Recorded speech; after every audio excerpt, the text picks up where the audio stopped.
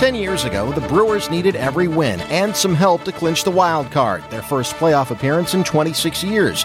In 2018, while the playoff drought only sits at 7, every rally will be important as well. Make it a rally against the team they're battling it out for the division, and it's even more important still. Case in point, April 6th, game number 8 against the Chicago Cubs.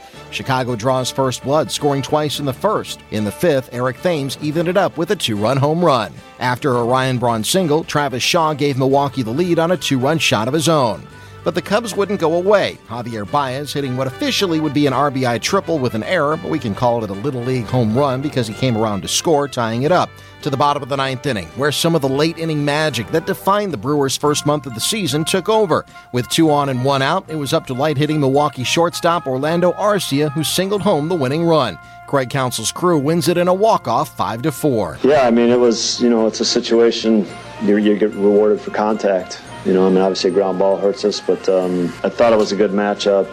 And I know Orlando struggled a little bit to start the season, but I like when he's in that spot. So far, the Brewers have an astonishing 9 walk-off wins this season. And even though it was way back in early April, we may be looking at the one against the Cubs on April 6th as the most important one of all. On the hunt for Brew October, Doug Russell, WTMJ Sports.